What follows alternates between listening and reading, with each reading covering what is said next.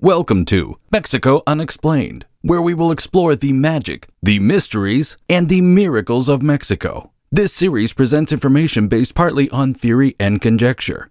The podcaster's purpose is to suggest some possible explanation, but not necessarily the only ones to the subjects we will examine. Here is your host, Robert Bitto. Welcome, and muy bienvenidos to episode number 309 of Mexico Unexplained, where we examine the magic, the mysteries, and the miracles of Mexico. I'm your host, Robert Bitto. American adventurer and author John Lloyd Stephens, together with travel partner and professional illustrator Frederick Catherwood, spent many months in the Puc region of the Yucatan in 1841 and 1842. They spent much time at Uxmal, which was one of the major centers of Maya civilization in the Classic period. Surrounding this major center were many small cities, which made the central Puc region perhaps the most densely populated part of the Yucatan in ancient times. One of the sites Stephens and Catherwood visited was what the locals at the time called Labna, a combination of two words from the local dialect of Maya, lab meaning old thing, and na meaning house. Some people were living among the ruins and around them, and Stephens and Catherwood spent a few days there doing what they did best, clearing away vegetation and documenting everything. The two Americans were awestruck by a very ornate arch, and Catherwood wasted no time in putting ink to paper. The drawing of the arch at Labna made it to the American newspapers and magazines, and many people stateside thought that the magnificent piece of architecture was something straight out of the East, from either Persia or India.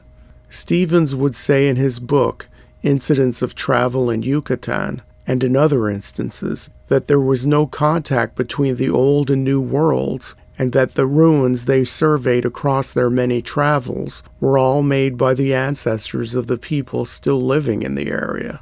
The site of Labna can be described as intense. The city doesn't cover much land area, but what is inside the city limits is nothing short of extraordinary. Grand buildings are decorated with ornate facades. The architecture at this small city displayed a high degree of sophistication. Archaeologists are still trying to figure out the function of Labna. Was it a tiny independent kingdom that had some sort of monopoly over a resource? Was it a pilgrimage center? Was it an important center for learning? Like so many ruined ancient Maya cities, research at Labna is ongoing.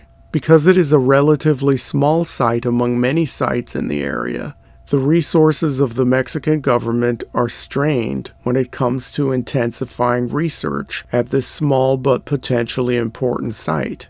It is disappointing to note that no one knows exactly when the city was founded, only that it flourished from about 700 to 900 AD and was abandoned the same time that most other Maya cities were abandoned in the region. The largest structure at Labna, called El Palacio, or the palace, has a clear date of 862 AD inscribed into it. No other dates on monuments or anything else has yet been found at Labna. What does Labna look like?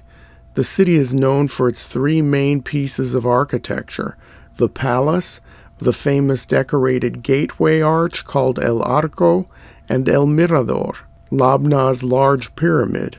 In older reference works, the large pyramid at Labna is often called El Castillo, much like the main pyramid at Chichen Itza. The palace is 3 stories tall and is one of the largest ancient Maya structures in the Yucatan. It measures some 400 feet long, and construction probably started on this building around 650 AD.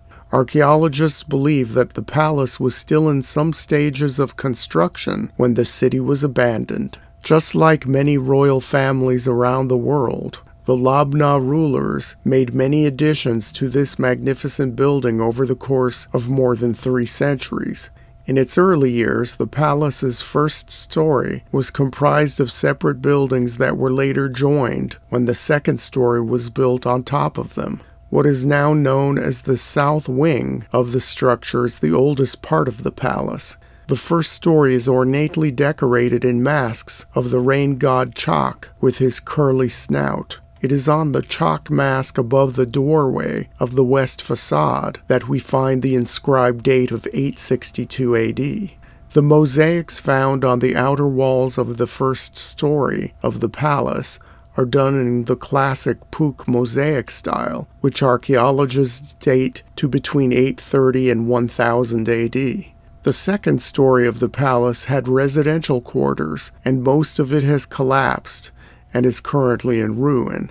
What used to be the smaller third story has also collapsed onto the second. The second story had 52 bedrooms, which happens to be the same number of royal and guest bedrooms in Buckingham Palace, the home of the British royal family in the heart of London. Archaeologists and other researchers seem to gloss over this. Why would an ancient Maya royal residence need 52 bedrooms? This could indicate that Labna was ruled by a powerful royal family that had many members who were close. With so many closely associated royals in one place, the tiny kingdom of Labna could be easy to govern, and perhaps the dynasty ruling Labna had a lock on power for quite some time. The 52 bedrooms could also mean that the royals at Labna entertained many foreign dignitaries. No one knows. On the second floor of the palace is also a large chultun, or water cistern, used for collecting and storing rainwater. Because there is no surface water in the Yucatan, the ancient people of the area relied on catchments such as these called chultuns, and they also got their water from cenotes, which are gigantic wells formed in sinkholes in the region's limestone surface. For more information about cenotes, please see Mexico Unexplained episode number 251. The chultun on the second floor of the palace could hold an amazing 7,500 gallons of water. As a comparison, the elaborate and expansive Prince's Palace of Monaco on the French Riviera has a similar cistern for similar reasons, and it only has a capacity of just under 4,000 gallons. On the east corner of the palace is one of the most remarkable sculptures seen in this region of the Maya world. On top of 3 columns in the corner of the building is a richly carved head of a serpent with its jaws open. Emerging from the serpent's mouth is the rounded head of a small man. This could symbolize a vision serpent or an entryway to another dimension or consciousness, as explained in the previous episode of Mexico Unexplained about cosmic portals. It's hard not to see the resemblance of this little man emerging from the snake's mouth to the character of Quato in the 1990 Arnold Schwarzenegger movie about Mars, Total Recall. Quaid, open your mind. From the palace, a Sacbe or Mayan road leads to the famous arch, now called simply El Arco. When seen as a picture by itself, many people get the impression that the arch served as a gateway to the city. It is not. Rather, it is an elaborate passageway between 2 of the main open spaces or public areas at Labna. In some reference works, this arch is called the portal vault or the gateway. It sits on a low platform, rising in 4 steps. The west-facing side of the arch is the most ornate. On either side of the passageway are 2 small rooms. Above the doors of those rooms are carved decorations, molding of zigzag and triangular patterns. Above the molding are stone representations of Maya thatch huts that are still being built in the area today. Each hut has a little doorway which served as a niche. Locals say that the niches once had seated stone figures in them. On the sides of these huts are intricately carved latticework, a familiar hatching found on many buildings of the ancient Yucatan. The top of the elaborated arch has fallen away, and although some of the stones have been found and restored, archaeologists believe that the arch was much taller, with more ornate designs finishing it off at the top, which are now since lost. In its original condition, the arch probably stood a good 10 feet tall. On the north corner of this western-facing part of the arch is a stunning mask of chalk made in mosaic. The other side of the arch, the one facing east, gets little attention from picture-taking tourists. It is not as decorative as the west face, but still holds its own with its very detailed geometric mosaics, carefully pieced together by talented ancient indigenous hands. The main pyramid structure at Labna, called El Mirador, is the tallest building in the ancient city and is located about 200 yards south of the palace. Its base has not yet been restored, and as Labna is not a huge draw for tourists, there is no rush by government authorities to return this building to its former splendor. It is believed to have been tiered with steps, much like the main pyramid at Chichen Itza. It also had 3 doorways at its base, now obscured by rubble. Visitors can take a rocky path on the crumbled pyramid to get to the top and look out over the city and surrounding countryside from a small stone platform. There is a small temple on the top crowned with what architects call a flying facade.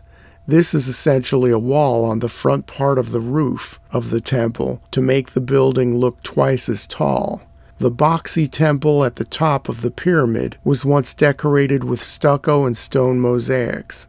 The pyramid structure is flanked by a building now called the Temple of the Columns. It served an unknown function. The El Mirador pyramid looks very reminiscent of an unrestored version of the main pyramid of Tikal, a famous Maya site in the Petén region of Guatemala. There are other smaller structures at Labna. 2 curious buildings called Las Gemelas, also known as the South Group, sit 750 yards southwest of the famous arch. There is no trail connecting these buildings to the center of the city, though, and to archaeologists, the function of these twin buildings remains a mystery. As a curious aside, the India feel of Labna's famous arch, mentioned earlier, has been so strong over time that a replica of this structure now exists in India. On Mexican Independence Day, September 16th, in the year 2013, the mayor of New Delhi, Sheila Dikshit, and Mexico's ambassador to India, Jaime Nualart, inaugurated the replica of the Labna Arch at the Garden of the Five Senses in India's capital city.